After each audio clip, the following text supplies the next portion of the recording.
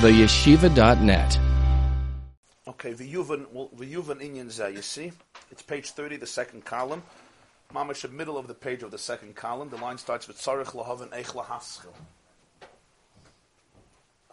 Tzarech Lahavan Eich Lahaschil.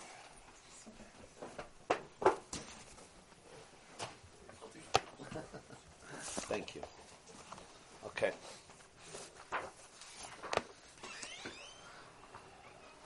V'yuvan Inyan Zeh Behekdim Levaya.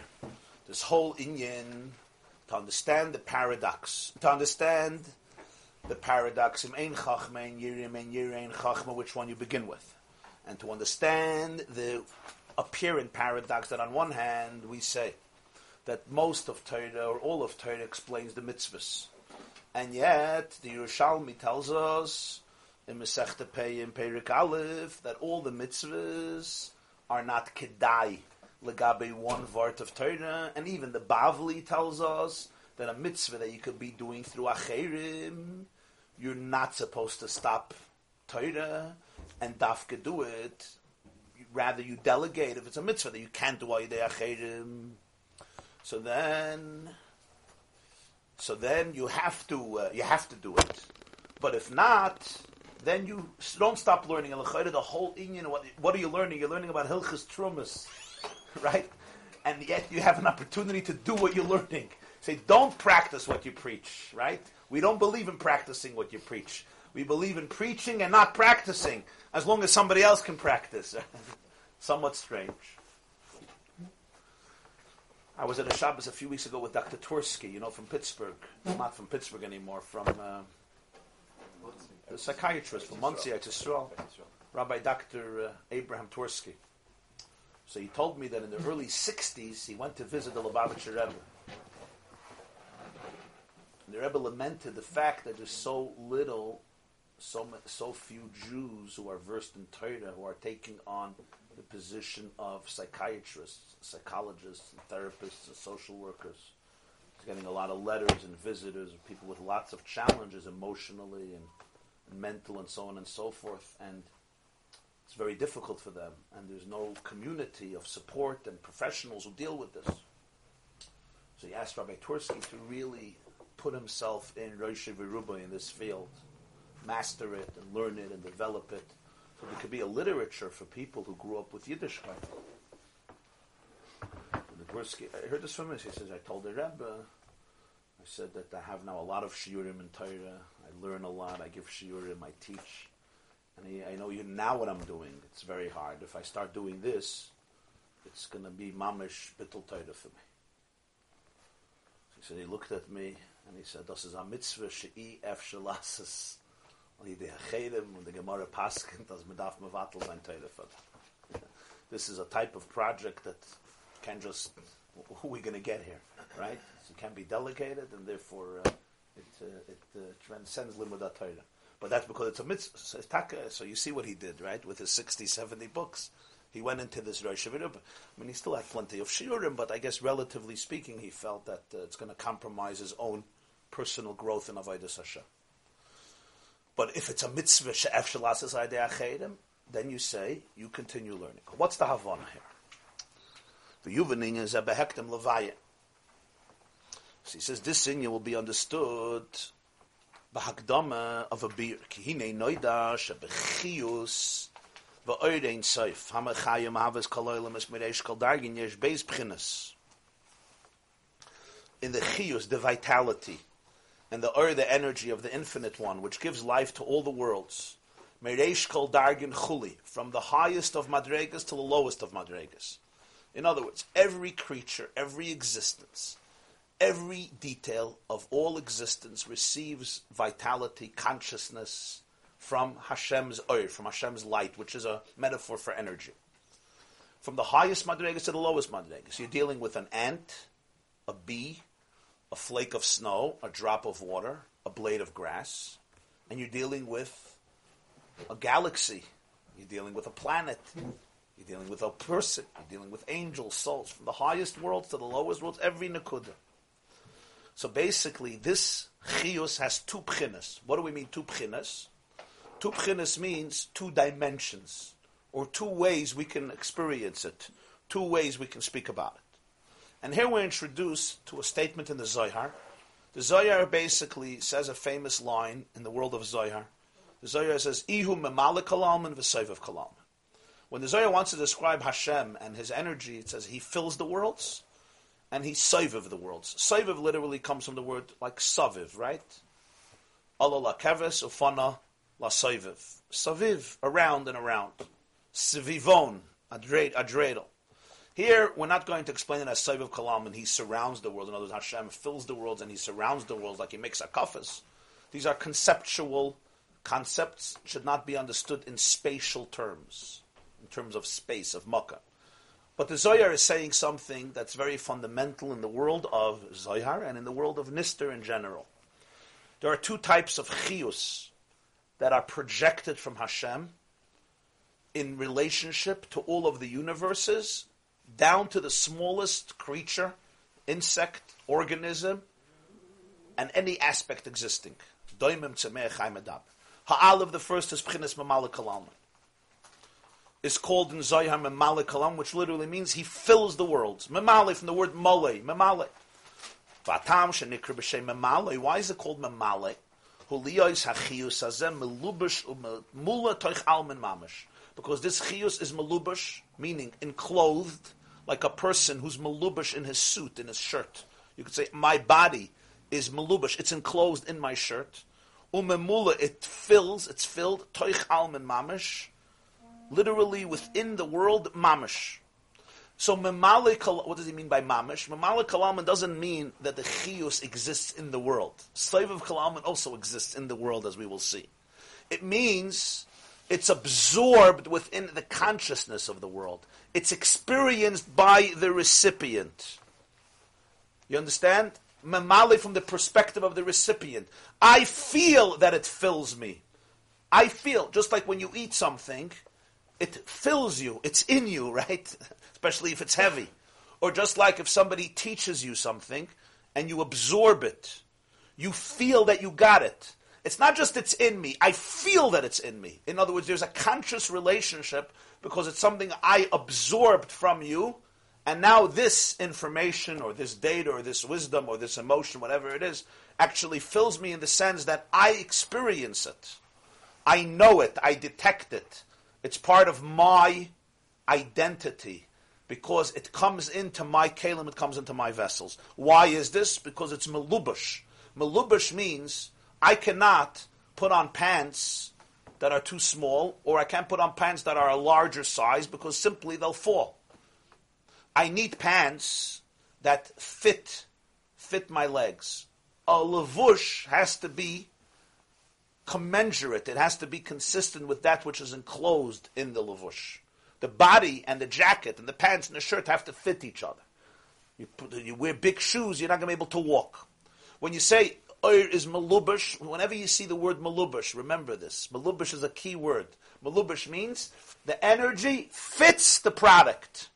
They match. What does it mean to match? It means this is a divine energy that is limited. It's custom made. It's custom tailored. Talk about lavush. It's custom tailored to the particular nivra.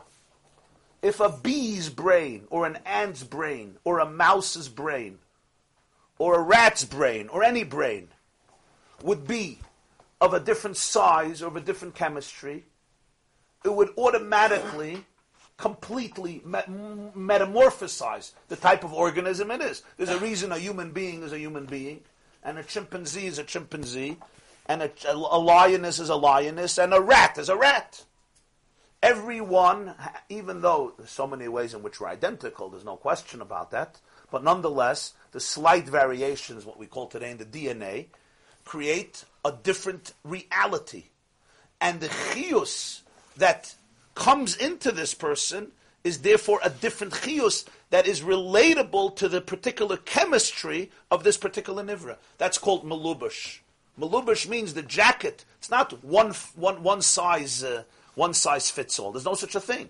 So when you say the oir is malubash, it means by definition it restricts itself to the particular parameters of this individual object or creature or organism, and that's why it could be received by them consciously.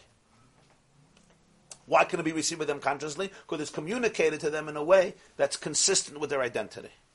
Al Yidei, so the world is filled with this chiyus. What do we mean the world is filled with it? That the world feels that it's filled with it. It's something that relates to them. Al Yidei ribu hishtalshalus. That's why this energy has to go through a tremendous evolution. Hishtalshalus is the Hebrew word in Kabbalah and Chassidus for evolution. We're not talking about Darwinism, evolution from one primate to another primate, from the primordial soup, after the and the Big Bang to the present Homo sapiens. We're not talking about that evolution. We're talking about evolution from the spiritual to the spiritual, from the spiritual to the physical. Evolution would mean an energy that evolves, and in each process of evolution, it assumes a more brute incarnation until it can assume a physical identity. So, for example, if I see you smiling, I am naturally going to assume that there's an emotion that triggered the smile. Or if I see you crying, I'm going to assume that there's an emotion that triggered the tears. Now, the tears are a physical manifestation of an intangible emotion. But it's the emotion that's being manifested through the tears. The tears are not existing in a vacuum. That's why I'll come over to you and say, what are you feeling? In other words, tell me what is behind the physical tears.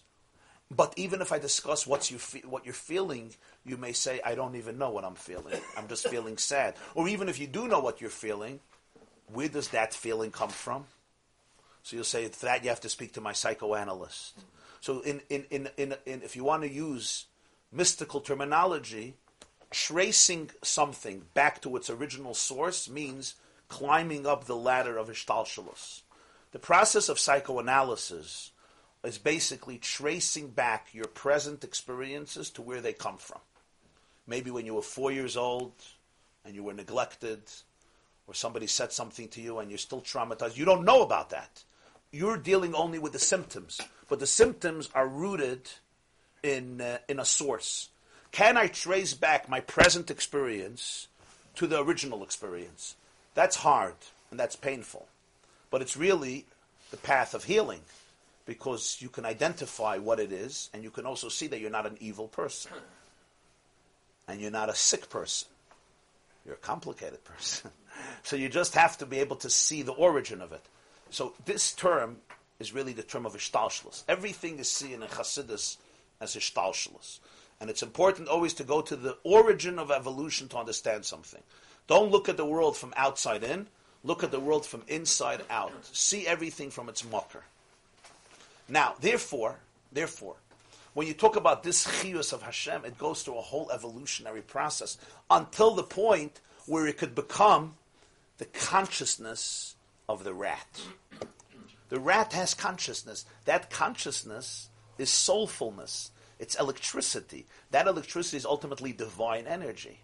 That energy is mamalik kalam. Excuse my metaphor. It fills the rat, or it fills the flower, or it fills the worm, or the ant, or the butterfly, the moth, or you, or a rock. But that rock has a certain makeup. Right? It's comprised of a certain amount of atoms, whatever the amount, sectillion atoms that a drop of water has, 5 sectillion atoms. You know how much sectillion is?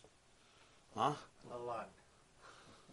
1 followed by 21 zeros. Okay? That's a lot. A lot. So that's 1 drop of water has that amount of atoms, 5 sectillion atoms, and each atom has its own, what makes up an atom, and it has to be organized in a way to create 1 drop of water. Ultimately, that's Hashem's chiyus, but it has to be custom made for this object, for this item, for this person, for this soul. We're talking about spiritual and physical. So this is the spiritual DNA of the universe, basically. The spiritual DNA is called Mamala Kalam. And that gives rise to every person's identity, chemistry, composition, makeup, and consciousness. Why did he use the word that it's hard? What's hard? So it's hard to get this Ishtalshalus. That's a process. No, for a person, the process of going from bottom up is an intense process. It's also a courageous process. So Adei Ribu Yishtalshlus, there's a tremendous evolution, B'derech Ilah v'Olol, in the path of Ilah and Olol. Ilah is a term that's used very often in Jewish philosophy. The Rambam uses it and many others. The word shalshelas, Hishtalshlus, comes from the word shalshelas, which is a chain. Ilah v'Olol, Ilah is basically the cause, and Olol is the effect of the cause. It's the antecedent. That's the word. You know what antecedent means? Huh? Yeah. Ilah and Olol is Ilah is the antecedent, and Olol is the effect of it. So, for example, the Ilah of the apple tree will be a seed, but that seed is an Olol from a previous apple, right? That seed is an Olol from the previous apple. So one Olol becomes the antecedent, the source of a new one. An Olol becomes an Ilah. So this is what he says. The process of evolution is Ilah v'Olol. You have the source, which generates an effect, which generates a new source, which generates a new effect and a new source. V'tzimtzumim rabim, enormous restrictions. V'yididus hamadregas v'madrega l'madrega. And the descent of steps. Madregas are steps, which means levels. From one step to another step, another step. This is called Hishtalshlus b'derech Ilah v'Olol. And that's why there's so many worlds, so many universes, because it's basically divine energy evolving, and in each process of evolution it morphs into something else so that it can assume a more tangible manifestation until it finally reaches a point where this energy can create the seed or whatever other object or item or creature it's creating in a way that is suitable with the identity of that creation to be able to function and be designed in the way that it's supposed to function and design. What's the difference between the words Hishtalshlus and Tzimtzum? Is that completely different? Tzimtzum means restriction or constriction, like litzamtzem. Is it related to the Creator and Hishtalshlus is related to the nations, or that's No. Hishtalshlus basically it means the evolutionary process of the energy. Tzimtzum means in order to create that evolution, the energy is going to have to be restricted, and that's what the evolution accomplishes. That the energy is more restricted and more restricted and more restricted. So imagine you have a teacher who's teaching a class, right? Somebody's giving a shiur to Rosh Yeshivas. He's giving a shiur to Rosh Yeshivas. So he's going to give over energy or information on one level. Yeah.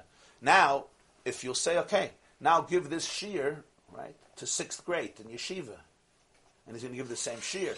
And they'll all look at him, and within 5 seconds they'll be daydreaming because it goes right over their head. What's the problem? The information was beautiful information, but it was simply completely inconsistent with their brains. It cannot be absorbed because you put somebody in a class where they're teaching in Mandarin.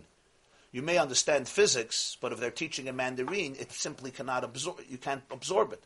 So B'malak Halalman means that the energy must be suitable to the audience, and every audience is different. So just like how you teach a 2-year-old is not how you teach a 6-year-old, it's not how you teach a 10-year-old, it's not how you teach a 30-year-old, and it's all based on age, development, IQ, information, background, context, and so forth. Skills, the skills you have. Right? You have Bachim, we all know, you have Bachim sitting in yeshiva for 6, 7, 8, 9, 10 years. They can't translate a Mishnah yet, but they're listening to Pulpulim and Shagas Aryeh, and Birchei Shmuel, and Rebbe Akiva Eiger, and Rebbe Chaim's, etc. And you'll ask them to explain Pshat in the Mishnah. They can't explain Pshat in the Mishnah, so that's a tragedy and a travesty. The point is, I'm speaking over your head. It's completely not going into you. Mamala Kalama means that Hashem creates a world that's filled with energy.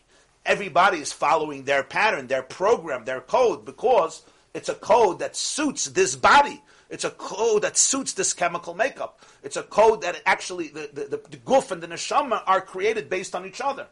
One reflects the other. That's called Mamala Kalam. It fills the worlds. Doesn't mean that I will understand that the energy is divine. No. The rat doesn't know. It No. just means that he'll function as a rat. Exactly. He'll function as a rat. In fact, I may completely not know that it's divine. That's exactly the point. It's so restricted that I could start calling it my own.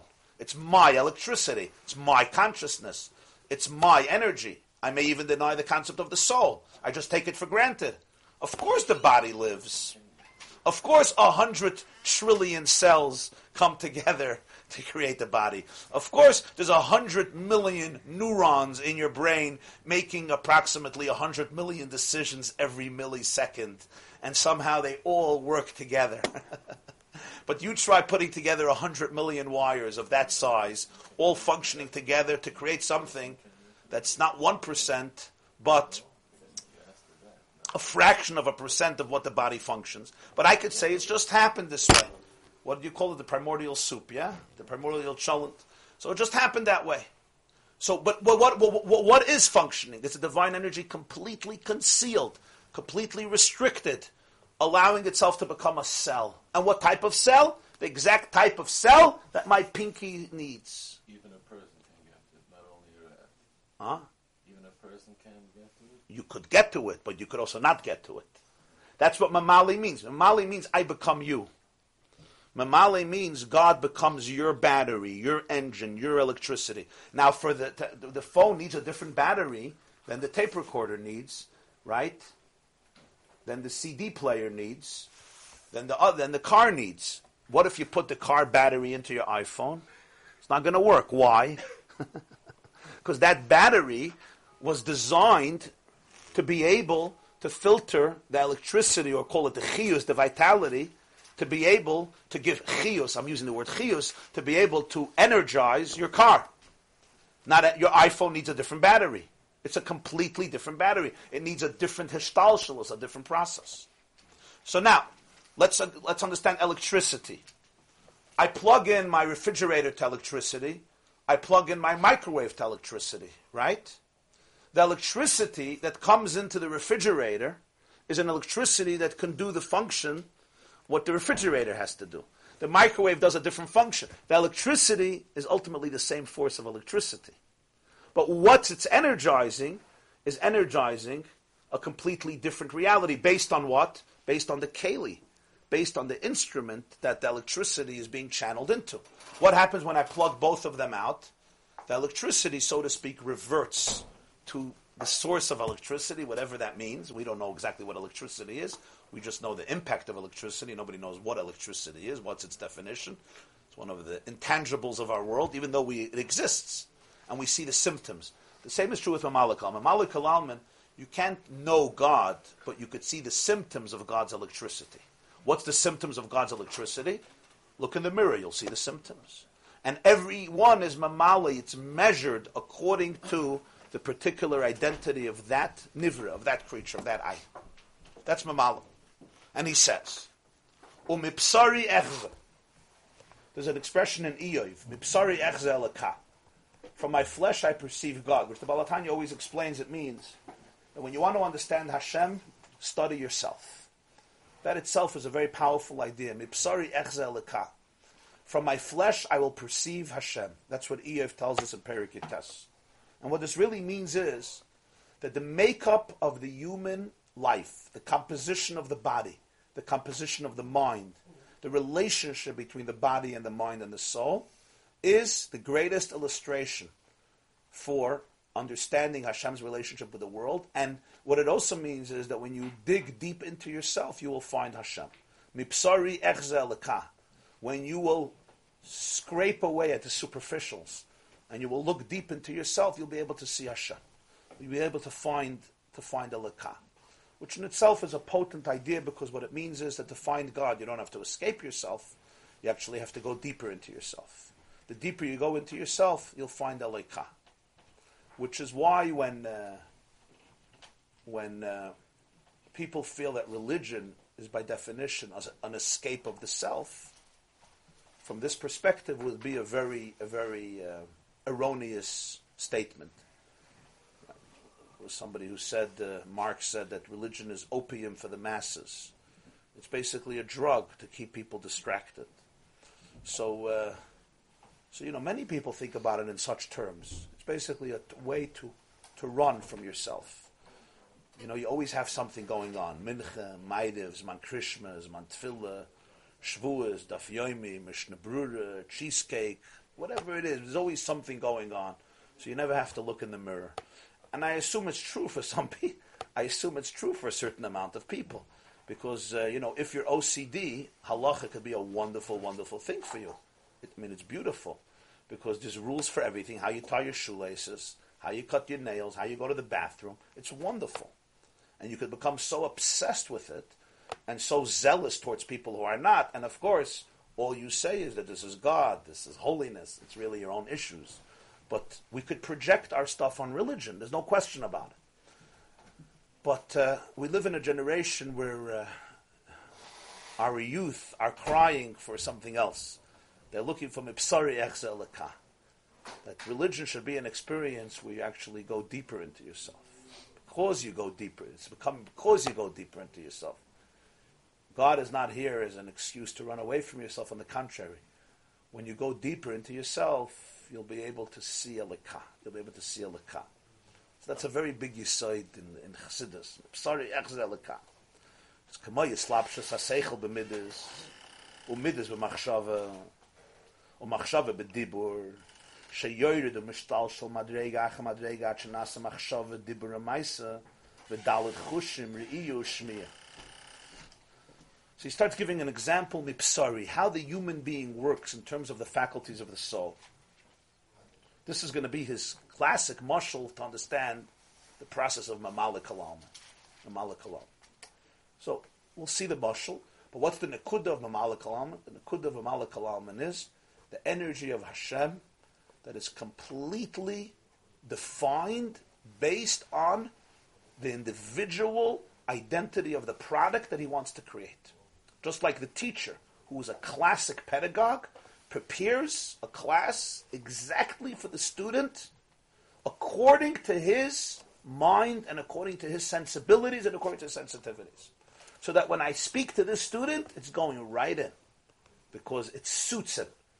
It suits him. The hand can go straight into the glove. Can go straight into his mind, straight into his heart. The illustrations, the wording, the choice of words, the mashalim, the metaphors, the anecdotes, it can go straight into him. And it could be absorbed. It could fill him up.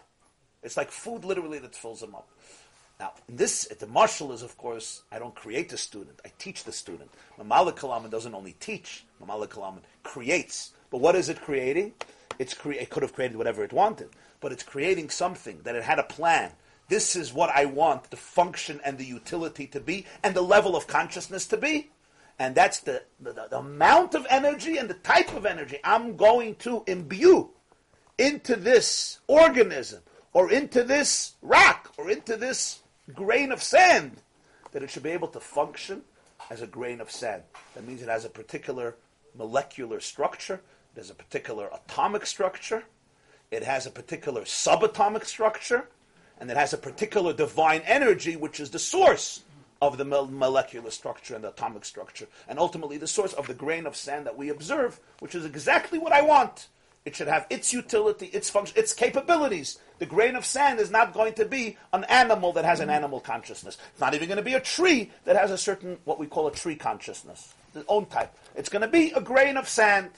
That is Mamale Kol Alman. There's a grain of sand, and then there's a human being and everything in between. That's in the physical world. And then you have, there's a planet, and there's galaxies, and there's stars, and then you have in the spiritual universe as a whole. And every one has another pchina. That's Mamala Kol Alman. It's completely diverse and multiplied. Then there's a whole other energy, which is called Soivav Kol Alman, a whole different energy. And the Baal HaTanya is going to show that Yiddishkeit has two streams, Torah and mitzvahs. And Torah and mitzvahs are basically allowing the world to tune in to the source and to the rhythm of these two energies, called Soivav and Mamala. One mitzvahs and the other is the stream of Torah. We will Be'ezer Hashem continue this after Yom Tov. Everybody have a wonderful... Okay, we're holding page 30 in Bamidbar. The middle of Seif Beis, at the end, closer to the bottom of the column, the second column.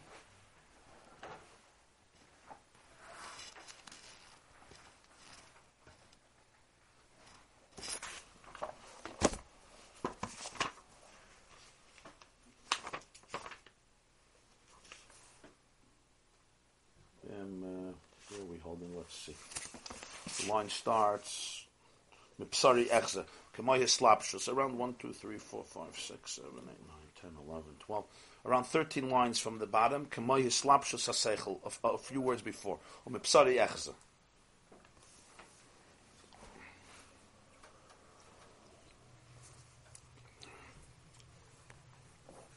The side in summation that we're discussing here is that in the chiyus that Hashem communicates to all of the worlds, there's two aspects. One is called Mamalik Kalalman, and one is Saivav Kalalman. Right? That's the Nakud. Mamalik Kalalman literally means fills the worlds. Saivav Kalalman literally means, push the translation, surrounds or transcends or encompasses. Saivav, like, you're Saivav, you're mak of something, you're surrounded. Now, obviously, these are metaphoric languages, words, we don't mean it in spatial terms. It fills, I put my finger into the cup, I put the coffee into the cup, so I'm filling the cup, or I go like this to the cup. That would be Mamali and Saivav. We're talking about a concept. It's not that Saivav is around it, that God's energy is around the world and not in the world, and Mamali means in the world. That's not what it means. It's just a metaphor to convey a certain idea, so we use these terms of Mamali and Saivav. What's the idea that the Zohar? The Zohar uses these terms. Hashem is Mamalik Kalam and Saivav Kalam. What's the term? What is the idea that the Zohar is trying to explain? Mamalik Kalam represents the chiyus of Hashem, the chiyus of the Ein Sof, the life force of the Infinite One that fills the worlds. In other words, it's tailor-made, it's custom-made. You have a custom-made suit that fits you perfectly to the identity of each and every individual nivra, every existence. In other words, the way Hashem wanted this nivra to be, so the energy is measured and restricted and defined according to the nature of the nivra. Just like a marshal would be, a teacher, a great teacher, speaks to the audience based on the makeup of the audience. As they always say in my field, the most important thing is you got to know your crowd. You got to know your crowd. If you don't know your crowd, it's not just you got to know your crowd in order to, they should like you. You got to know the crowd in order to be effective. In order they should be able to relate. You sit with a certain audience, you talk about certain things, it's like, whoa, you missed your target. Because you don't know who your target is. So a great teacher, a great mechanech, a great pedagogue, is always very sensitive to who I'm talking to. That's what a great malamed is, a great teacher. He knows his kids, he knows his talmidim or talmidos. Their sensibilities, their sensitivities. And the truth is, every child is different. That's the truth. Really, every child deserves their own teacher. Really, every bacha needs his own yeshiva. We've been saying that for years. It's just technically a little difficult for finances and other reasons to make every bacha a separate yeshiva. But really, every person needs their own yeshiva, right? So we take 35 people, we put them in a classroom, and we say, figure it out. Figure it out. So some figure it out, some don't figure it out, some are still trying to figure it out, and some quit. The point is that a good malamed, a good mechanech, you speak based on the kalim of the person. So your information could fill them. Literally fill them. Fill them as you say, I'm filled. It goes into me. I absorb it. Why I absorb it? Because you spoke to me. You spoke to me in a language that I don't understand. I can't absorb it. Maybe it may have an effect on some spiritual, abstract level, but that's what mamali means. Mamali means it fills me because it suits me. It can go into me because it's measured according to my mind, according to my heart. You spoke to me. You didn't speak at me. You spoke to me, so it was measured, it was restricted. And sometimes that means you have to cut out 90% of you would like to say. A good teacher, you prepare a shiur, sometimes 90% is not for the audience. Cut it out. How you want to say it. It's not about you, it's about them. Mamalik Kalalman is not about you, it's about them. And because it's about them, it's limited to the needs and the parameters and the vessels and the instruments of the people. Clear, right? Now, by Hashem, He's not just teaching the audience, He's creating the audience. But it's the type of creation that is measured according to the product that He wanted. Exactly, this creature should look like this, physically, mentally. This is its level of consciousness. This is its level of imagination. This is how it exists. What is that based on? It's based on Mamalik Kalam and the chiyus that is measured carefully to every nivra according to the final product that we want, including every person individually. So it's a very individuated chiyus that's differentiates between one and the other, and we're talking about every insect, every animal, every bird, every creature, every existence, whether it's doimim, tzemeach, chai, medaber, no matter, from a grain of sand to a flake of snow to a blade of grass to a heavenly star. This is all memale kolom. Right.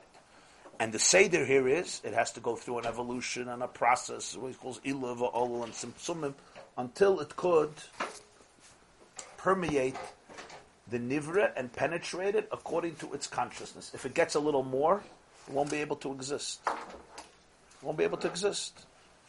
If our brain would be able to perceive reality more than we perceive reality, it's very hard to exist. Everything has to be a certain amount. We exist not because of what we know, because of what we don't know. We're protected by what we don't know. If you know too much, become a sugar at it. You have kids with autism that have no filter. Everything, Yeah. We have auditory and visual filter. Yeah. The brain filters constantly. Everything is through a filter. And what we get is a little trickle of consciousness. Yeah. Let's see this from our own flesh.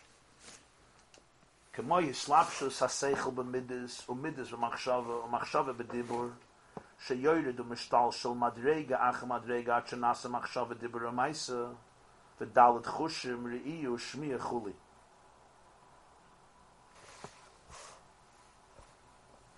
The nefesh, the soul, fills the body, so to speak, and it fills all the limbs of the body. It's the battery, it's the engine of the body, the human, what we call the human organism, which is the synthesis of electricity, of energy, and of body. The mind and the body work together. The psyche and the body work together. And the soul gives it chiyus. So each limb is different. It's like a different audience. Each aver is different. It has its own needs. It has its own functions. It has its own design, its own purpose. So here too, he says there's an evolutionary process of how the faculties of the soul evolve. There's hislapshus ha-seichel b'midas. The highest experience is seichel, which is intelligence. It's a person's values. What do you value? That would be seichel. What do you value as an ideal? What's your ideal in life? Then there's something called midas. Midas are emotions. Emotions are the next step, because what I value, right, I hope to emote about, to get excited about, to like, to love. Not always simple. Sometimes we value one thing and our emotions are stuck. But in the process of evolution, seichel is one experience, and then seichel is midas. Then comes machshava, and then machshava b'dibur. Machshava is you start thinking. You're thinking, how can I get it? How can I attain it? This is strategic planning, so to speak, where a person thinks about things that he's excited about. And then there is speaking about it, right? And then there is actually maisa. What's maisa? I actually do things about it. So here we have a process where you have the same energy, but it evolves. You have it on one level, which is seichel. You have the energy, the way it evolves in midas, emotions, thinking about it, speaking about it, doing it. And then you have the five senses. You start looking, you start listening, you touch, you taste, which are all physical manifestations of this emotion about which you had a certain awareness, a certain seichel. So, the nefesh has all of these experiences. A soul allows you to understand, to develop a value. A soul allows you to feel. A soul allows you to think. A soul allows you to speak. A soul allows you to see, to hear, to touch, to smell, to taste, which are the five chushim. He says Re'iyah and Shmiya Chuli, because he means the other five. A soul allows you to do it. And there's different limbs and organs in which these things happen. I can't speak with my eyes, and I can't smell with my mouth, right? And I can't see with my nose. Every aver is made in a way that allows for its unique functionality. We all understand that. This is one of the great miracles of the body, that when a body is created in the womb of the mother, when that one cell reproduces itself, it creates a design where every limb is designed particularly in a way that it should be able to facilitate a particular function. And it's an interesting thing that we don't think about the fact, why doesn't it happen a child is born and the eye decides suddenly to be in the knee? You ever thought about it? And the nose suddenly in the stomach. We take it for granted, but you shouldn't take it for granted. It's not a pashut thing that the nose doesn't end up in the middle of the stomach, and the eyes don't end up on your 2 feet. This is the normal thing, but it's anything but normal. It's anything but normal. But what would happen if the wrong cells, right? Things would be misplaced in the wrong regions. So the function and the utility and the purposefulness of the way the human organism, or any other organism in the world, it's not negay, I'm giving an example of a person, would be terribly compromised. Sometimes destructive, sometimes dangerous, or sometimes just, very difficult, very challenging. So what has to happen here? What has to happen here is every aver has its chemistry, its makeup that allows you to fulfill the purpose you need with that aver through this aver. And the soul, which has all of these energies, fills each aver. This is an example by a person of memale kalalman. The eye has to be made up in a particular way. It can't have other things because then it won't be able to see, etc. And the chiyus that comes into the eye, the chiyus of the nefesh, is one that is measured in a way that it allows the eye to do this function. And the same is true every other aver in the body. And it begins already spiritually, seichel and midos and machshava and dibur and so forth. V'hachayis hasheira b'meyach v'lev. And the chiyus, the energy, dwells in the mayach, in the heart, in the mind, v'lev, in the heart. Umalev mispashet l'chol ha'evarim. And from the heart, the blood, and therefore the chayis, hadamu ha'nefesh, extends to all the limbs and organs. Shemekablam l'fi mizgam utchunasam. Everybody receives the exact amount of energy they need according to their mezeg. Mezeg means composition. Tchuna means characteristics. Liyoi zeroi, so this can be a head. V'zer regel, and this could be a leg, a foot. So just like we spoke about the faculties of the soul, that they evolve. Seichel morphs into midos. Midos morphs into machshava. Machshava morphs into dibur. Dibur morphs into maisa. It's the same energy, but it expresses itself in different ways. An intellectual value is not an emotion, but the emotion towards it is that energy evolving in a different mode of expression, and then thinking about it, speaking about it, and the same is true about the chiyus hanefesh. The chiyus is, you have the main chayus is where in the brain. The brain is the house of the electricity of the human being. Chas v'shalom, a person is brain dead, they can't live. The brain has the central nervous system. The heart is, of course, the source of the blood, ki adamu hanefesh, which allows the chiyus to come around so that the body should be able to live, to get its blood, to get its oxygen, and to be able to live. These are the evarim shanashama tluya b'hem. So the main source of the soul is in the mind, and then in the heart, and from there it gets spread out to all the limbs of the body. And you can't compare what the brain contains to what the foot contains. It's a different level of energy. Why? Because the foot cannot contain that type of energy that exists in the brain. It wouldn't be able to function. The foot is made to be able to get the blood circulation that the foot needs in order to be able to function as a foot, or to function as a leg, or to function as an arm, or to function. So the chiyus is measured according to the physical makeup of the body, and the chatchila, the body is created that way. It should be a keli for this issue. So something, and the brain has to be of a certain type of material, fabric, quote unquote, to be able to be a brain, and the same is true with the heart. So the chiyus and the keli must match each other. This is an example in a person of mamalik alalman. Mamalik alalman means the soul and the body are a perfect match, like a hand in a glove. Each limb has its chemistry, and according to that, it gets its vitality in order to be able to function in its fashion. This is the process called Seder Ishtalshalus, the evolutionary process. Lias mishmashet koyach hanefesh, so that the power of the soul, v'chiyusay memula b'chol haguf, its life should fill the body. Sheyiyu evri haguf memulayim mekoyach v'chiyus hanimshach aleim mekablim kolechad l'fimizgot chinasa. That the limbs of the body should be filled with the energy and the chiyus that comes into them, and each one receives according to its chemistry and according to its characteristic. This is a dugma, a metaphor in every human life for mamalik kalaman. We are filled with life, and we feel it. We feel the life force. We may not define it as a soul. We may not define it as a nefesh, right? Many people don't like the idea that there's a soul.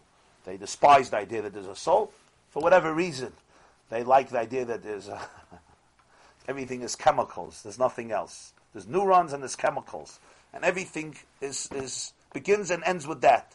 But that's not Negeya here, the discussion. How you want to define it is a good question. But the fact is, everybody is made that there's an electricity, there's a life force. However they want to explain the origin of the life force. But there's a life force, and the life force can be experienced. A person feels alive. And different limbs and organs are facilitating that electricity in their own way. The brain in its fashion, and the heart in its fashion, and the pancreas in its fashion, and the liver, and the kidneys, and the digestive system, until the soul on the bottom of the feet is doing its job, and getting what it needs, its circulation, to be able to do its job. And you cannot say it's just generic. Every aver has its needs, and what means that it's healthy.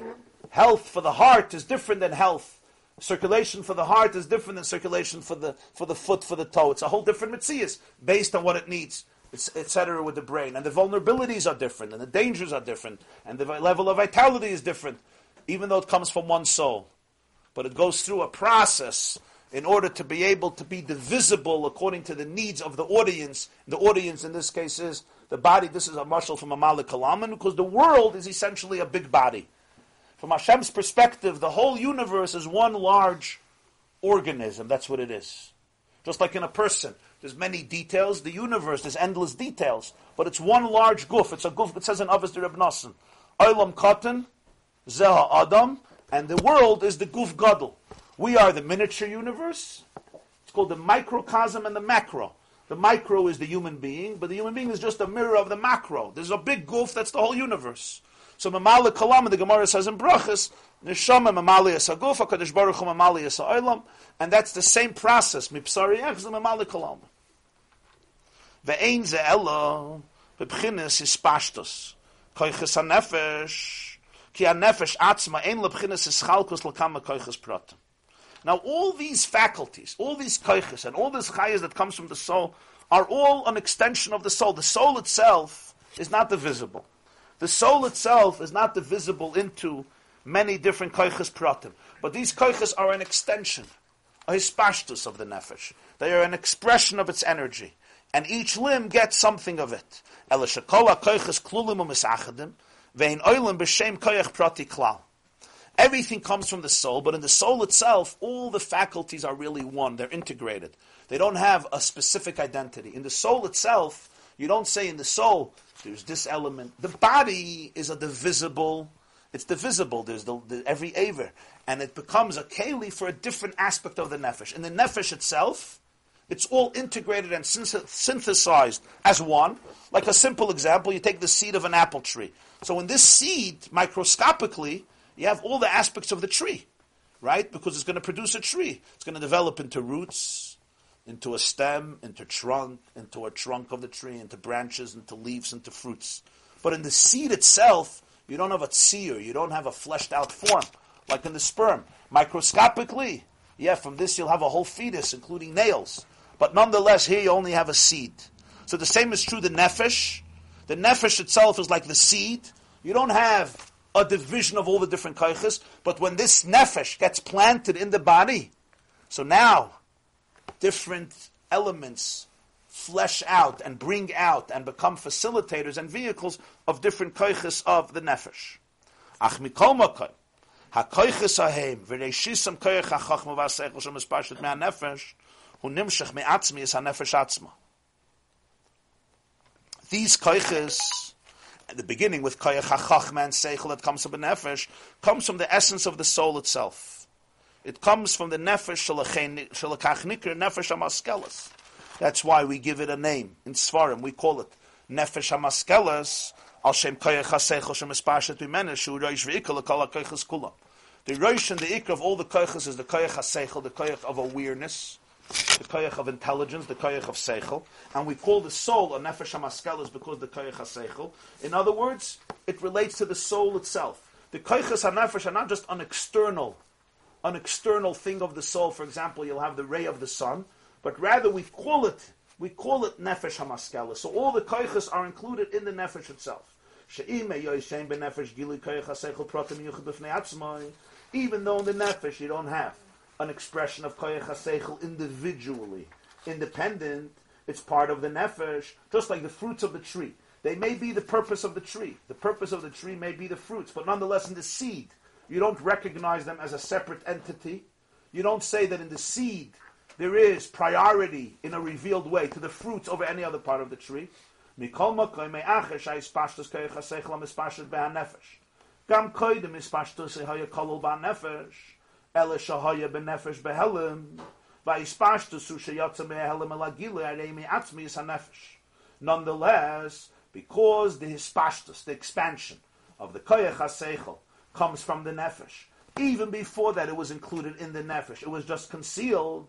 So the hispashtus is not creating a new thing.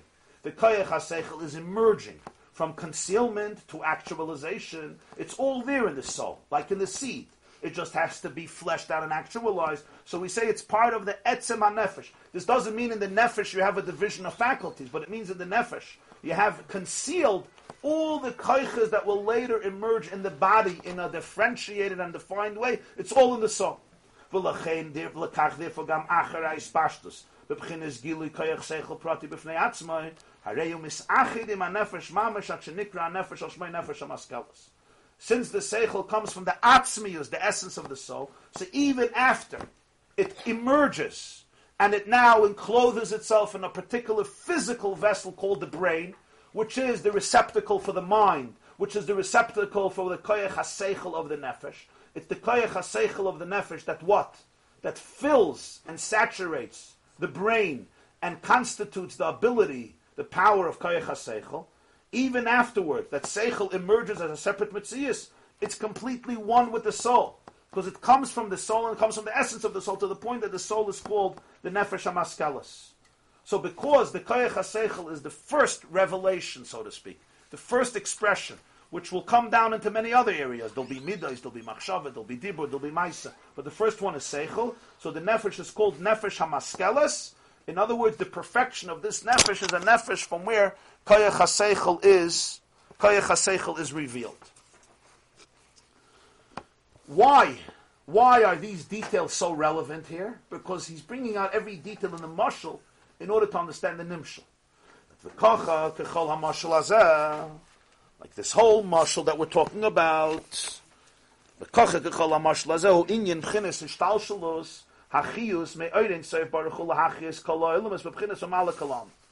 All the details that we discussed in the mashal are not stam details.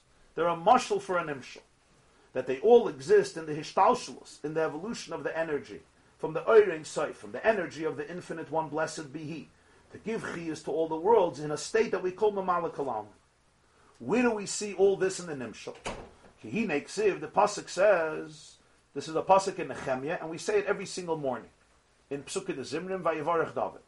Ato Hashem levadecha, Ato Sises Hashemayim, Shmei Hashemayim, Ha'aretz, right? As in Pneumatim called Tzvam, Ha'aretz v'chol asher Allah, Hayamim v'chol asher behem, V'ato Mechayes, Kulo Mitzvah Hashemayim v'chol Mashtachim, and then we go off to Avram Avinu. Atu Elokim Hashem Echarta B'Avram. So the pasuk first says Atu Hashem Levadech. That's the first thing we say. You're alone. Then we say Atu Sisas Hashemayim, Shmei Hashemayim v'chol Tzva. L'cha'ira, at first glance, there are two opposite statements here. Atu Hashem Levadech means you're alone. You're alone. You're the only one. Then we say no. You made Shemayim, you made Shmei Hashemayim, you made Chol Tzva. So al pi pshat you'll say Atu Hashem Levadecha means you're unique. You know, you're alone. You're like in a different category. You made everything. But deeper, we're actually saying two things. Number one, you're Levadecha. Number two, Atu Sisas Hashemayim Shmei Hashemayim, which means you're not Levadecha. There's something else. You made us. V'ata Mechayes Kul. So he says, Pirush. Here's the pshat. Levadecha means Shul Levada Yisbarach Yachid Meyucha. He is alone. The lav, the islach tzedek yediyah v'chuli v'lav mikol inoin midois iyu kla. This is a quote from Pasach Eliyahu, which many people say Erev Shabbos before Mincha, which comes, basically, it's a section of Zohar, the introduction to the Kunei Zohar, so he's just quoting the words, that lav, the islach tzedek yediyah, do not think that you have, we will not think that you have an attribute called tzedek, justice, that is known. Basically, the Zohar is saying that we cannot define by Hashem by any midah. Lav mikol inun midos iyu klal. He is not made up of any of these midas. You can't say he's a chacham, he's a tzaddik, he's a bal chesed, he's a bal gvura, he's a bal tiferes, because all these are descriptions, definitions, names that we give, even though they're beautiful, noble characteristics and qualities. And when it comes to a shidduch resume, this is what you want to know. If the person is wise, if the person is kind, if the person is just, if the person has good value, the person is a mensch, person has a sense of humor, and all the good qualities that we search for. But nonetheless, these are qualities. So the Zohar says, "Lav mikol lav mikol inun midos iyu klal." He's not made up of any of these midas, which is similar to the etzem hanefesh we spoke about in the mashal, the soul itself, which is indivisible, like the seed of the tree in a physical metaphor. I'm just using that as a physical metaphor, which is indivisible. Atu Hashem levadecha.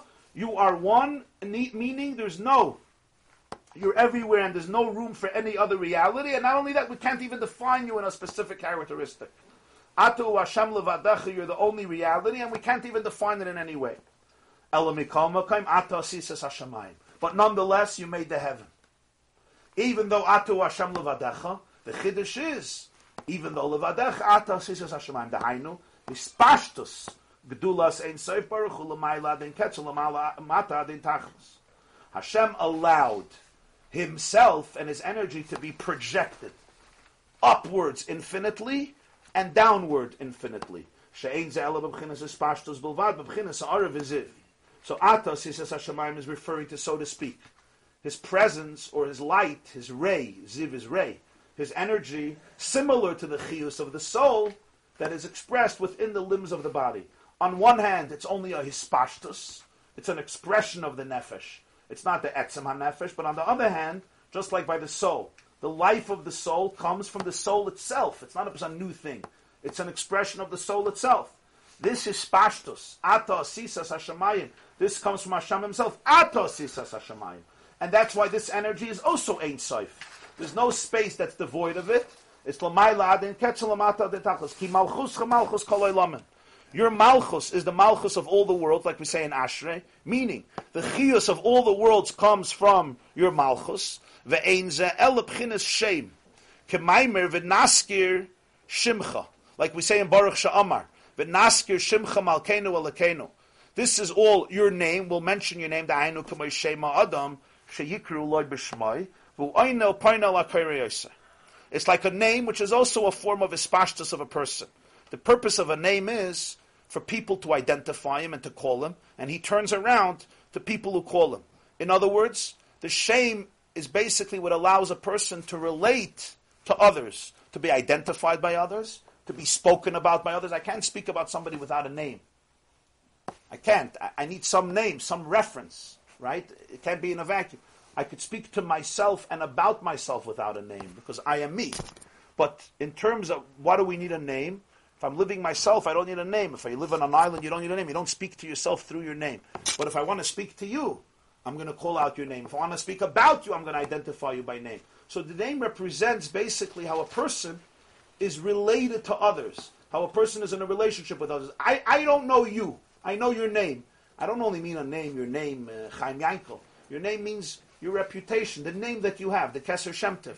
I know your name. I don't know you. How do I know you? I know your name. I know that which expresses itself to me. I know what you look like. I know how you dress. I know how you speak. I know what you told me. I know what you didn't tell me. I know what you did. This is all the name. In other words, the way a person is projected to others. So we say in Baruch Sha'amar, Negadelcha, Shabechecha, Neferecha, V'namlichecha, V'naskir, Shimcha, Malkeinu, Elokenu. What we know is your name. What's your name? That Hashem chose to allow His infinite, undefined energy to be projected, to be expressed. How is it expressed? Look at the heavens. Look at the earth. Atu Hashem levadecha. Alone. Alone means it's non-defined. It's non. You can't describe it in any way. And it's yachid umeyuchad. Nonetheless, Hashem allowed this Ein Sof to be expressed. Ata asisas hashamayim, just like the soul by a person. The soul itself, the core soul, transcends any division.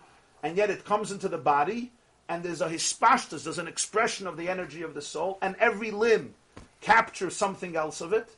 So if you were to ask the arm to describe the soul, it will tell you that the soul is that which allows you to throw a ball. That's what it'll tell you, and it's a true description. If you'll ask the eye to describe the soul, it'll say the definition of a soul is vision.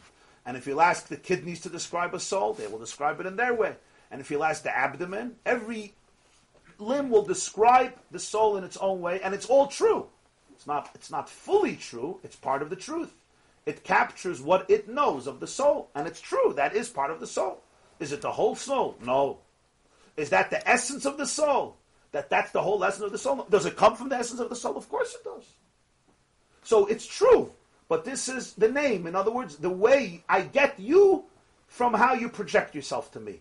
Do I get you in your essence? How do I know you in your... I don't know the soul in the essence. I know every limb knows the soul based on what it gets. Kivayachol ba'Hashem, it's the same thing. Atu Hashem levadecha.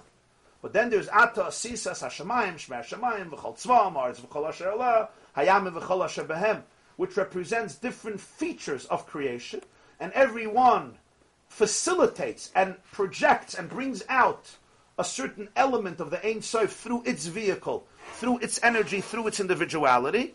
So that is like the name, V'nasker Shimcha. What I could speak about is your name, in other words, how you chose to let yourself be known and called by others. So when we speak about Shem, Hashem's name, it's a metaphor of what? Hashem allowed himself to be identified by others, as much as they can identify him. And every world identifies him in a different way. Every person identifies him in a different way, based on your experience, based on your definition of reality and of significant reality. You can have two students hearing the same shiur. Everybody takes away something else. Why? Because we don't listen to what the person is saying. We listen to what we're capable of hearing. I can't hear what you're saying. It doesn't exist. All I can hear is what I'm capable of hearing. You all know this with your wives, right? You can never hear what she's saying. It's very hard to listen to what she's saying.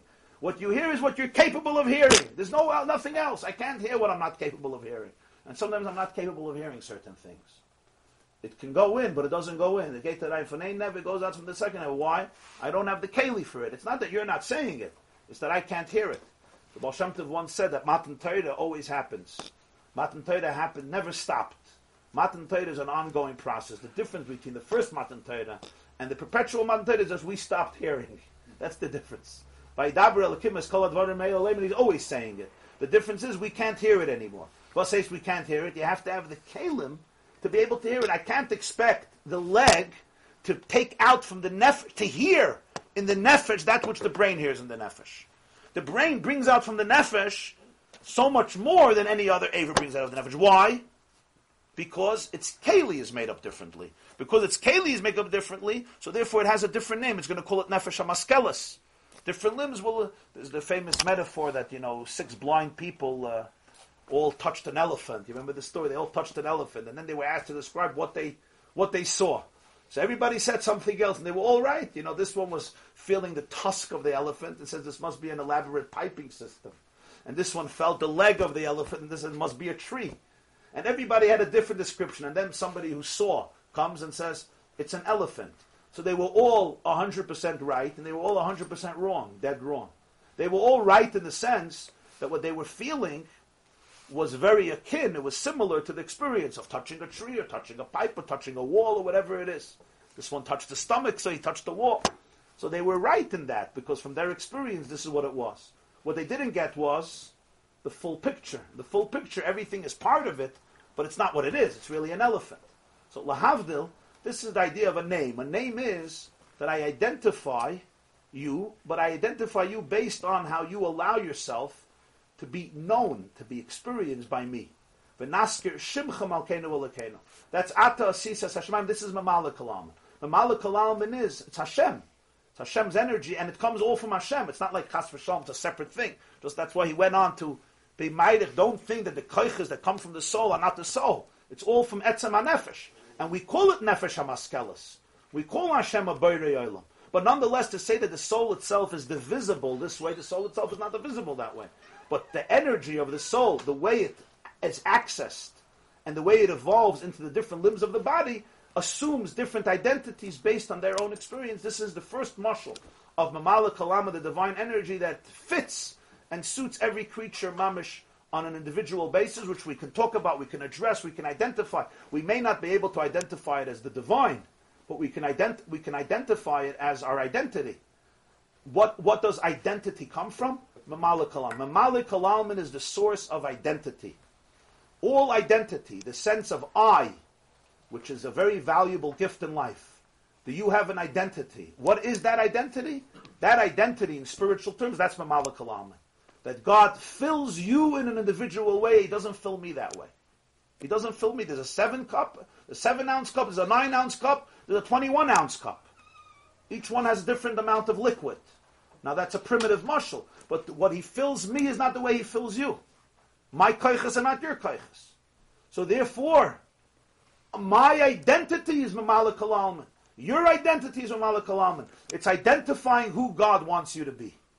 How do you know who God wants you to be? Based on who you are, based on who He made you. If He would want me to be you, He would have to make me me.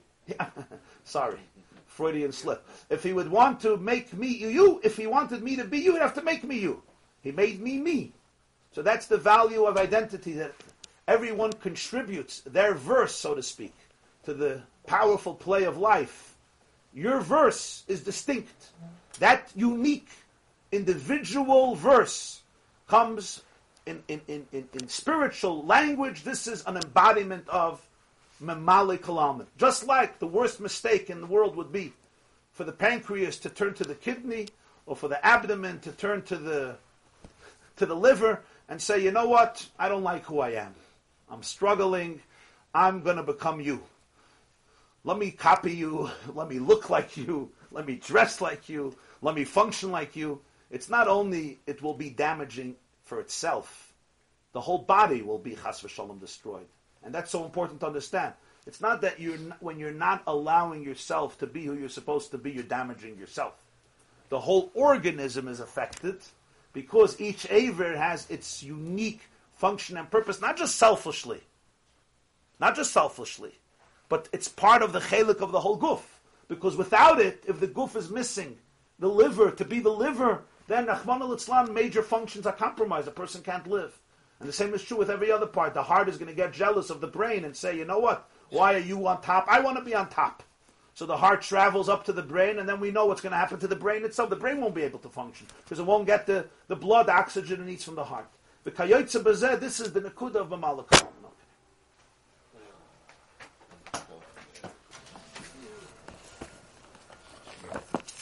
So you understood Mamala Kalam, and everybody? It was clear? Okay. V'nasker shimcha Hashem Elokeinu. V'nasker shimcha, the shame. Huh? It's so easy. It's just so easy. I tried learning Tanya by myself. It wasn't so easy. It's a hard book. It's a very hard book, Tanya. To do it alone. Tanya is a hard book. Look at the Torah is harder, but Tanya is hard.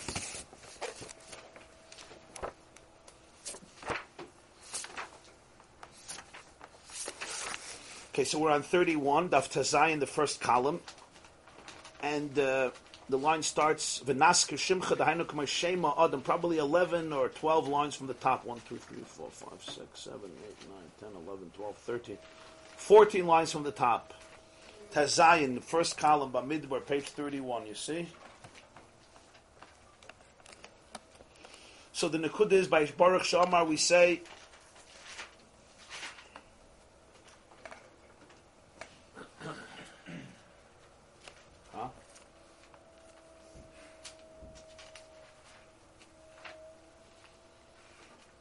Nigadelchon, Shabechecha, Ferecha, V'ramlichecha, V'nasker Shimcha Malkeinu Elokeinu. We will mention your name. This is the intro, so to speak, to Psukkah de Zimra. We're going to basically speak about your name. That's what we're going to be talking about. V'nasker Shimcha doesn't mean we'll mention your name. We're not going to be addressing your name. Name is a generic term which represents, as we explained, the concept of how you are perceived by me, how you're known by me, how I relate to you. That's the name. Name never captures the essence of the essence. It always represents and embodies that component of you which is known to others. Just like technically, a name allows me to call you, more conceptually, the name represents that aspect of you that is known to others, that is relatable to others, that is projected to others. Like we say in English, he has a good name, he has a bad name, he has this type of name, he has that type of name, or reputation, or resume. In other words, how are you known, how are you experienced? So the name, in more abstract terms, is basically how I experience you, or how you allow me to experience you. And that has more to do with me than with you. That's always the key in life. How I experience you has more to do with me than with you, right? Because we experience other people based on who we are, much more than based on who they are. It's how I process what you say, how I process how you look. It's all based on my own experiences, my own imagination, my own conceptions, for good or for bad. You know, it's not what we're talking about. So therefore Hashem too. Hashem allows us to experience God according to our vehicles and vessels, and therefore His name is different everywhere. That's why He has so many names. His name is different. His reputation is, because the way a neshama experiences the meaning of Hashem is not like a guf experiences, and a malach here is not like a malach here. And the way a turtle experiences God, right, is not the way a human can experience God.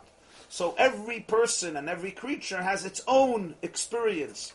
And that's what Sukkot Zimra is. We're going to speak about Hashem in terms of our context, or to basically, it's asking what God does for me. He gives me life, He gives me existence, and everything that comes with that. So that's what I am defining here. V'nasker shimcha malkeinu elokeinu. V'kach ksiv, the line starts, Vayisha Hashem el hevel v'minchasa. The pasuk says in Bereshis, Vayisha Hashem. Hashem turned, He responded to Hevel and his gift, versus Kayin. So what's the point here? What's Vayisha Hashem al Hevel v'minchasa?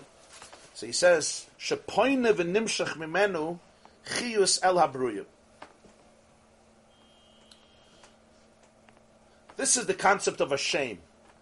He said before that by a name, when you call a person by his name, he turns around. By Hashem, it's the same thing. Vayisha Hashem al Hevel minchas, so to speak. You call him by his name, and he turns around. Meaning, Shepoine v'nimshach mimenu chiyus el habruyu. What does it mean here? He turns around. We don't mean physically he turns around like I call you by your name. I say, Yankel, Chayim, Matel, so you turn around. What it means here is that this captures God turning around, meaning Hashem manifesting Himself, turning around, communicating a flow of energy to creation. That is what we mean by His name. His name is the way He is experienced by existence as a result of becoming the source and the engine and the energy of existence. And this is why we say, in Baruch Sha'amar, we continue, we say, V'nasker shimcha malkeinu elokeinu, Yachid chei ha'olamim melech.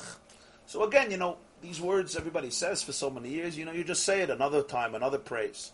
But the words are very precise. What's Yachid chei ha'olamim melech? Pidush. Hu atzma yizbarach Yachid u'miyuchad levadai. He on his own is Yachid u'miyuchad, one and singular alone. Rak chei ha'olamim, dahainu chiyus v'kiyum ha'olamis mebchinas melech. But the chei ha'olamim, the life of the world, this comes from melech. It's similar to what we said in Vayivarech David.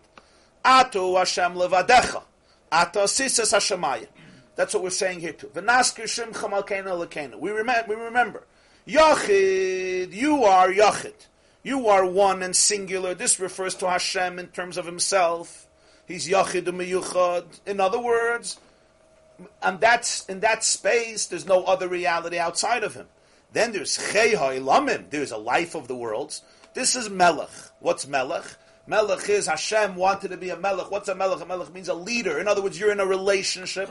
Malchus means you're in a relationship. You can't be a leader and you're detached and you're apathetic. The definition of Malchus is, as the famous expression in Rabbeinu Bechaya and other Svarim, Ein Melech B'lo Yam.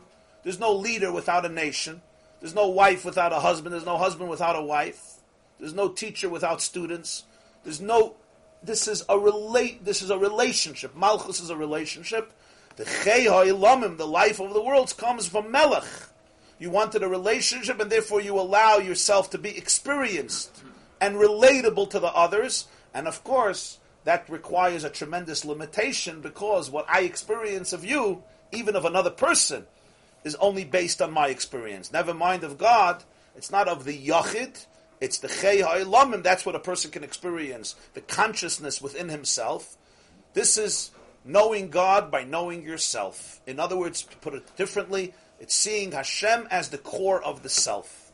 The more I know the self, the more I excavate and I go to the depth of the self, that's where I find Hashem, because this is Hashem as the engine, as the battery, as the reality of my reality, the ultimate reality of my reality. You're looking for yourself. Essentially, you're looking for your true self. What is your true self? Your divine energy, the energy of the divine that fills you, that saturates you, that makes you who you are. You find yourself in God, because that is Chei Ha'olamim Melech. Now, of course, when you say you find yourself in God, that's the God that's relatable to the self. It's the God that shrinks and limits and compresses and articulates his energy in a way that it allows for my identity. It creates my identity. It creates my... Does that capture all of God? Of course not. Yachid. Chei Ha'olamim is Melech.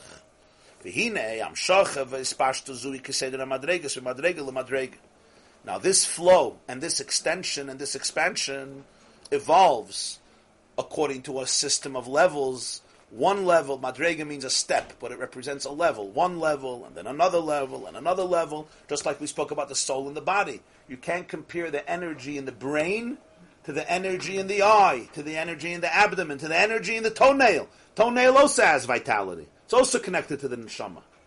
If it had no vitality, it wouldn't grow. But you can't compare the vitality in the nail, right, without nerves which you can cut, to the energy in the heart, or to the energy in the brain.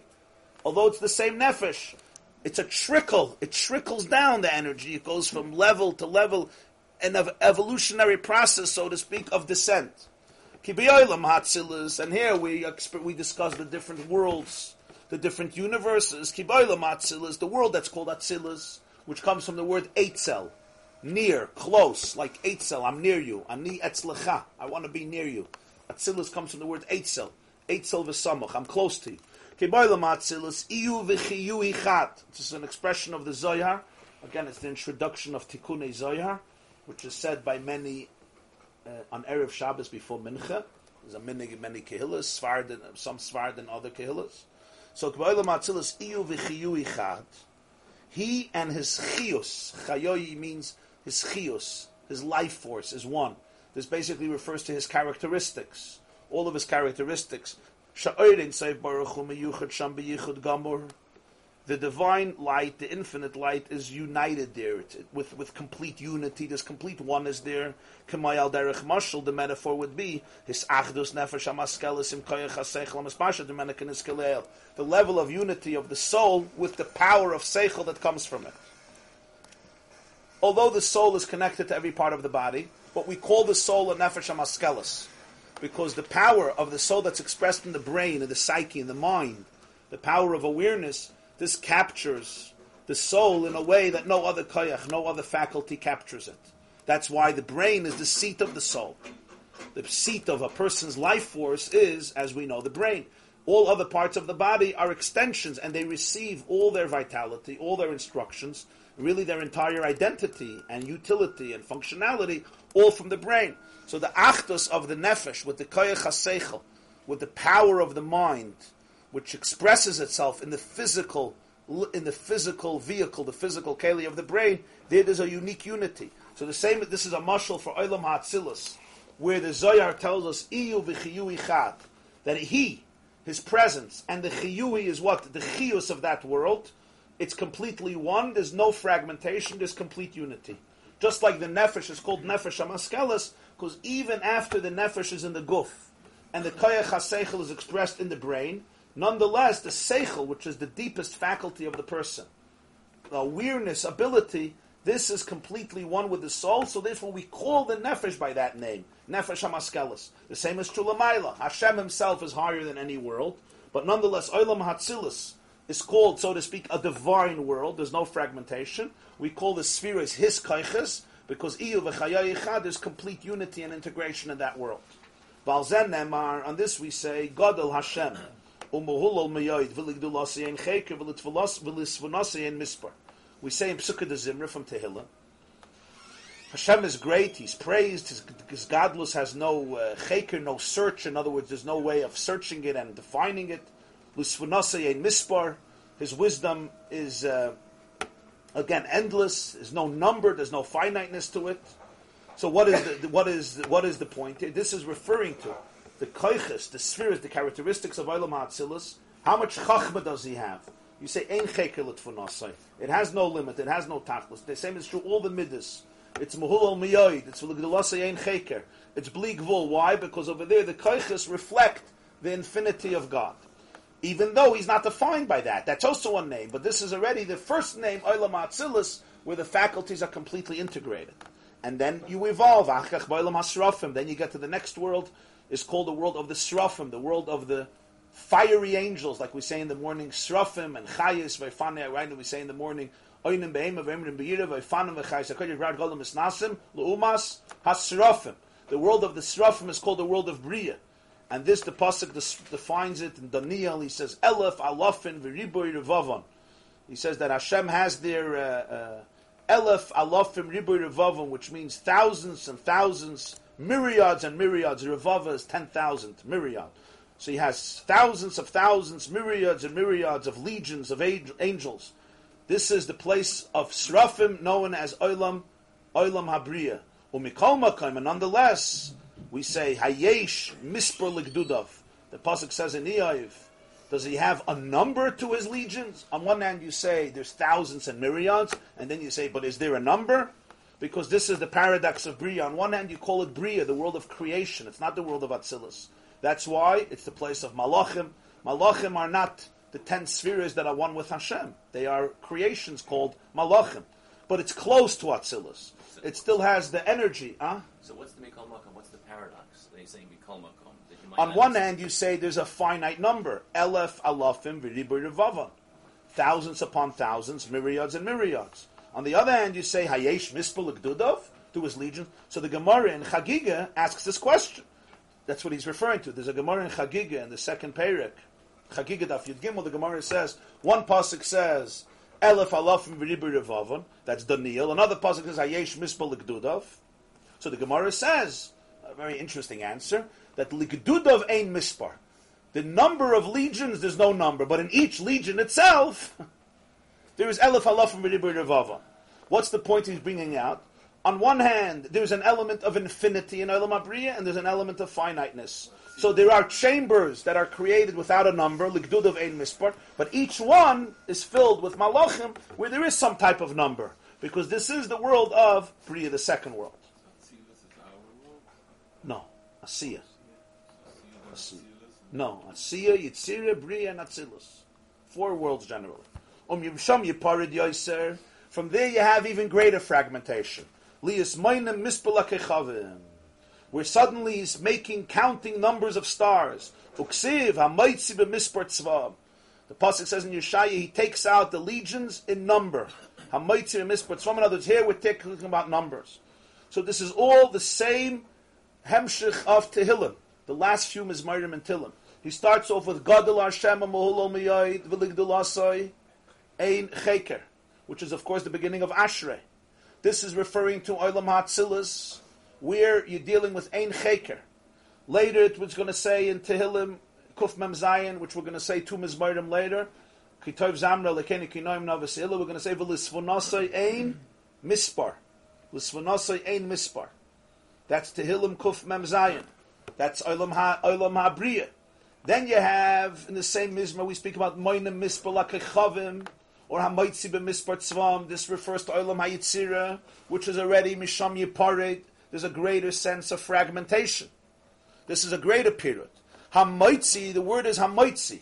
Hamaitzi b'Mispar Tzvam. Lashon Hamaitzi Mirishus HaYachid L'Rishus HaRabim. It says he takes out his stars in numbers. Every star is counted for. The word he takes out, we understand he takes it out, meaning, so to speak, he brings it out. He says, no, the moitzi here is bediyuk, just like in Masechta Shabbos. In the first Perek, we have the halach of moitzi mirshus hayachid l'rshus harabim. You transport, you take out from one domain, a private domain to a public domain.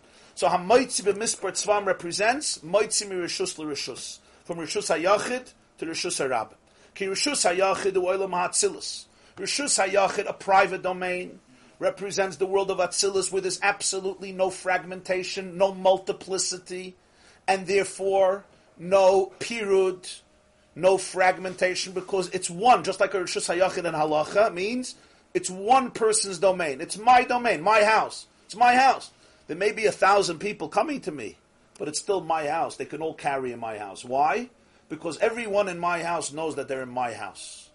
Either all different personalities. Rishus HaRabim, the identity of Rishus HaRabim is, it's not mine, it's not yours. It's public.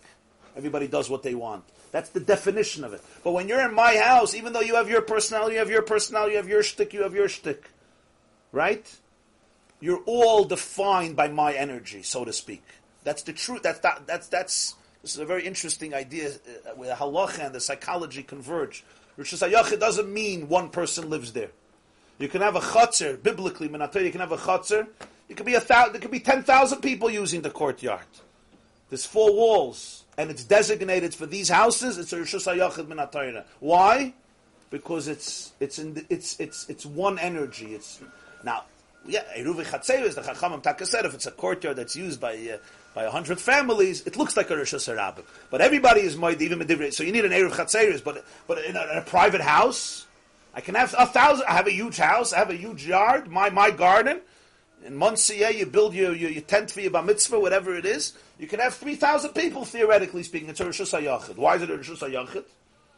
It's a Rishus HaYachid because it's one energy there. You're my guest. You're his guest. It's his energy that encompasses everybody. They're all part of one space, one zone, one mode. So Olam HaAtzilus is not different than our world. Everything in our world exists in that world. But the point is, over there, what's nirgish, what's felt is an Achdus, a Rishus HaYachid.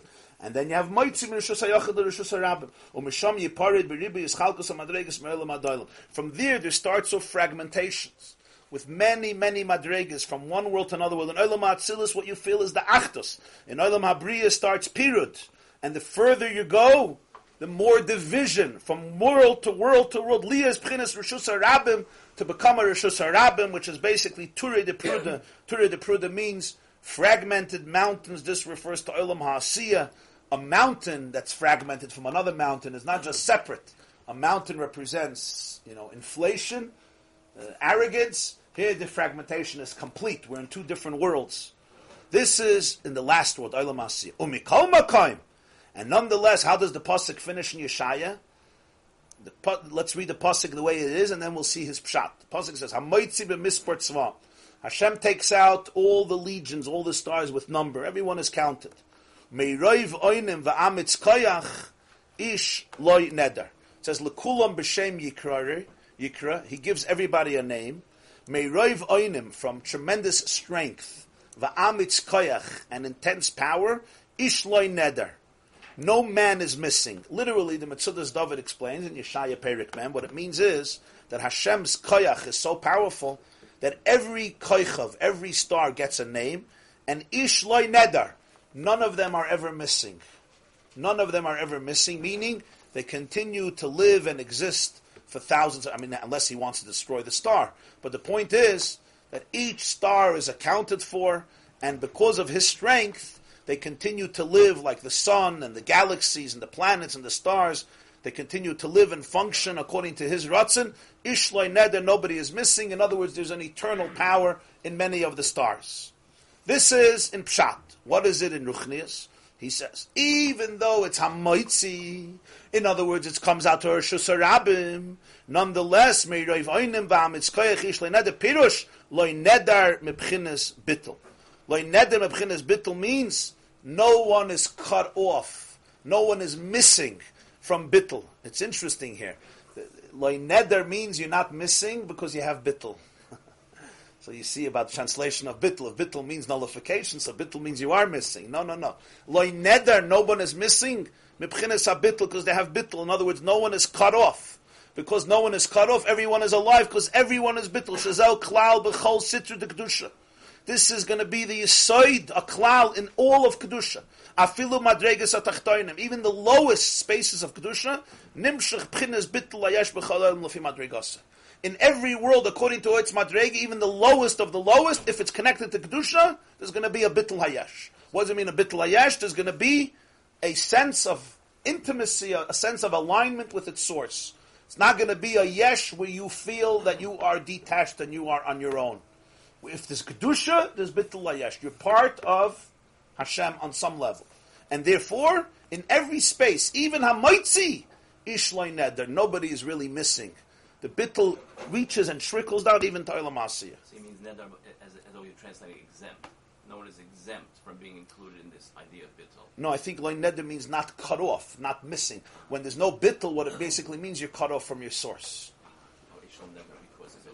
Ishloi Neder, because there is still a Bittul. Neder means missing, literally, like heder, you're missing. So would this be a good parameter to see if you're in a place of Kedusha or not? Always, yeah. What do you mean, specifically? If you feel like the nullification of self and the unification of the Yeah. the greater universe, or if you feel alone, like you are alone. Yeah. Alone in a depressing sense. Right. Not alone in an Detached. empowered sense. Detached, exactly. Detached. The spirit. In every state of Kedusha, anywhere, even in the lowest space, there's always the common denominator of Bittul Hayesh. Bittul Hayesh means you don't have to resort to a delusional ego to camouflage the void and the lack of self-confidence. Because there is a deep connection that you have. A deep connection that you have to yourself, because you have a deep connection to your source, which is the divine Hashem. I thought I said it in English. You mean in Yiddish. You don't mean in English. Bittul meint, Bittul Hayesh meint, as a mensch in jedem Metzius, in jedem Zustand, in jedem Matzev, fühlt, als ist verbunden mit etwas. Kommt von etwas. Hat a Mocker, hat a Sheirish. Ist verbunden mit Nebersten. When a person feels at any point in life that he is in a hopeless state, devoid of any goodness, devoid of any meaning, devoid of any purpose, that God is completely not present, that's where the yesh takes over. There's no bittul hayesh. So that means it's already not Kedusha. It's not Kedusha. What if you feel that way when you're putting on tefillin? That's called schizophrenia. That's called split. You split. That's fine. The mitzvah is the mitzvah. The person's consciousness may be somewhere else. There's a question in halacha if mitzvah strichas kavana or ain't strichas kavana. That's the question. Do mitzvahs require kavana or not? Right? It's a big argument in Gemara, in brachas, if mitzvahs need kavana or don't need kavana. So that's the question. So here we have, in summation, a very brief description of the four worlds that people hear about, but really seem very, very abstract. This is a fundamental idea in Torah's Hanister, that our world is not a self-contained universe. Our world is actually a final product in the evolution of many worlds. Generally, although there are myriads of worlds, but generally the four worlds are divided in Atzilus, Bri, Yitzir, Asiyah. Now, as we see from here, it makes it a little less abstract than would usually be seen. Because the way people understand it, so if I take a spaceship and I manage to fly 1,000 light years away from here, I'll crash into Yetzirah. And then if I go another billion light years, I'll crash into Bria. And then sextillion light years, I'll crash into Atzilus. And by that time, hopefully, I'll be dead, so I won't know that the worlds exist. That's not the concept here. We're not talking here spatial terms. A world, and then you go like you land on the moon, you land on Yitzir, you land on Bria. The four worlds, if you really want to understand them, and this is important, are really four states of consciousness. Or put it differently, it's the same world, wearing four different pairs of glasses.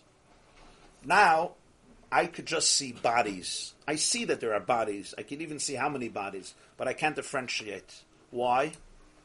Simply because I'm not wearing my glasses, so therefore what my eyes on their own allow me to see is a certain element of reality, right?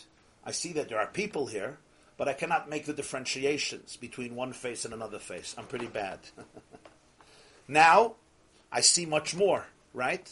But do I see everything? Do I know what everybody here is feeling? Maybe. When is this going to be over? Do I know? But what if I have another pair of glasses? There are 4 pairs of glasses. The same world, but what do you see in the world? You could see 4 different things. Just like we have it very practically. I see a cup. I see a table. Is this true? Of course it's true. This is a table. I'm not crazy. We all know it's a table and we rely on it. I could lean on it. I could put my svarim on it. I could sit on it. I could maybe even jump on it. Probably not this table. But everybody knows that if I really look at the table and I have the proper instruments, if I have the microscope, and even depends what type of microscope, we all know we're not dealing with a solid piece of wood. You're dealing with millions and billions and trillions and zillions and quintillions and more of atoms. And those atoms are in constant movement. The swiftness of those atoms are extraordinary. And 99% of it is empty space, because every atom, most of it is empty space. Right? So who's right? Who's right? Am I right? Or is the scientist right? The answer is you're both right. It depends on the instruments that you have to define what you're looking at. What you're looking at. We all know 2 people could look at the same person. One person sees a body. Another person sees personality. And within personality itself, how deep do you see? I come to a house, to look at a house. What do I see? I say, wow, it looks good.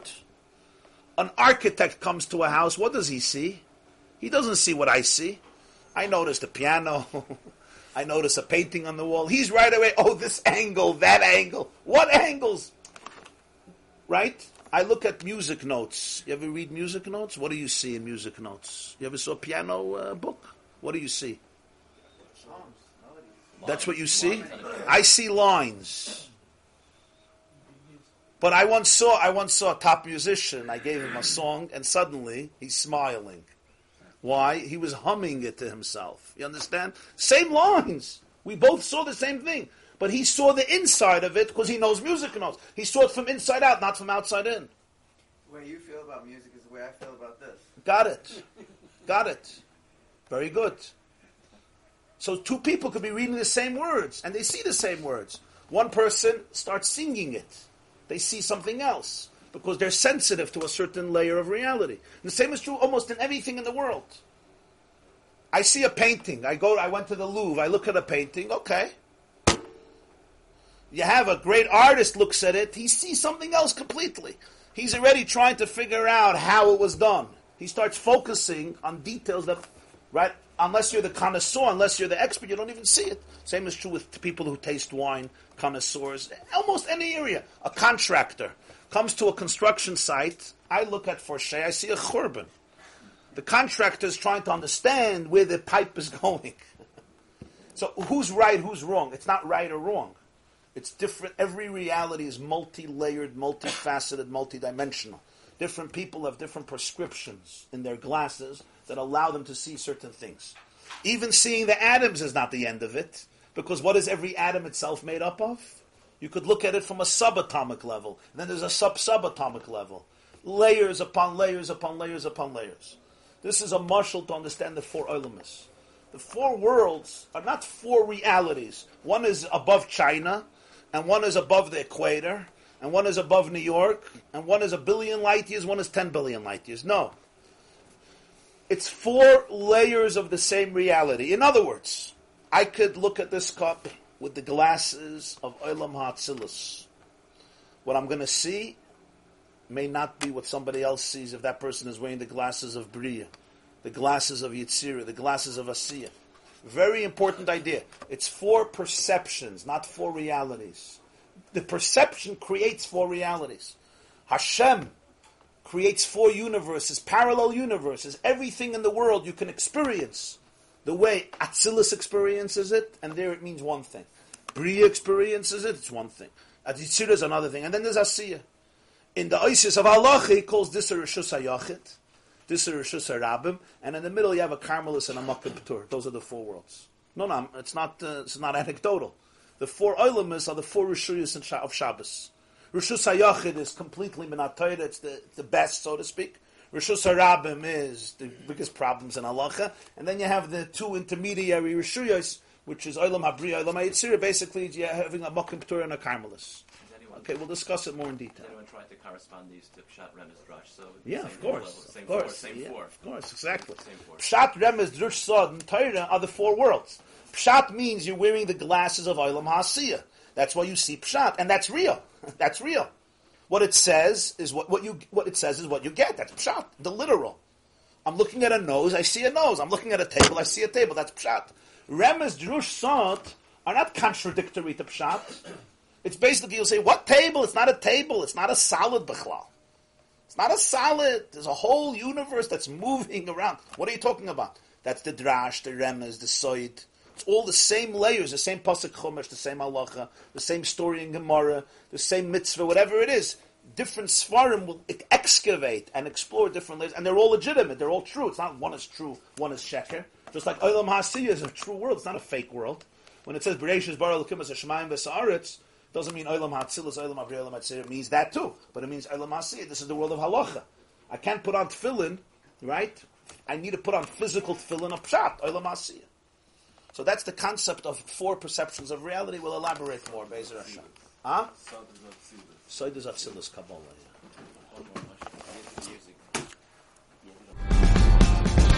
This class is brought to you by theyeshiva.net.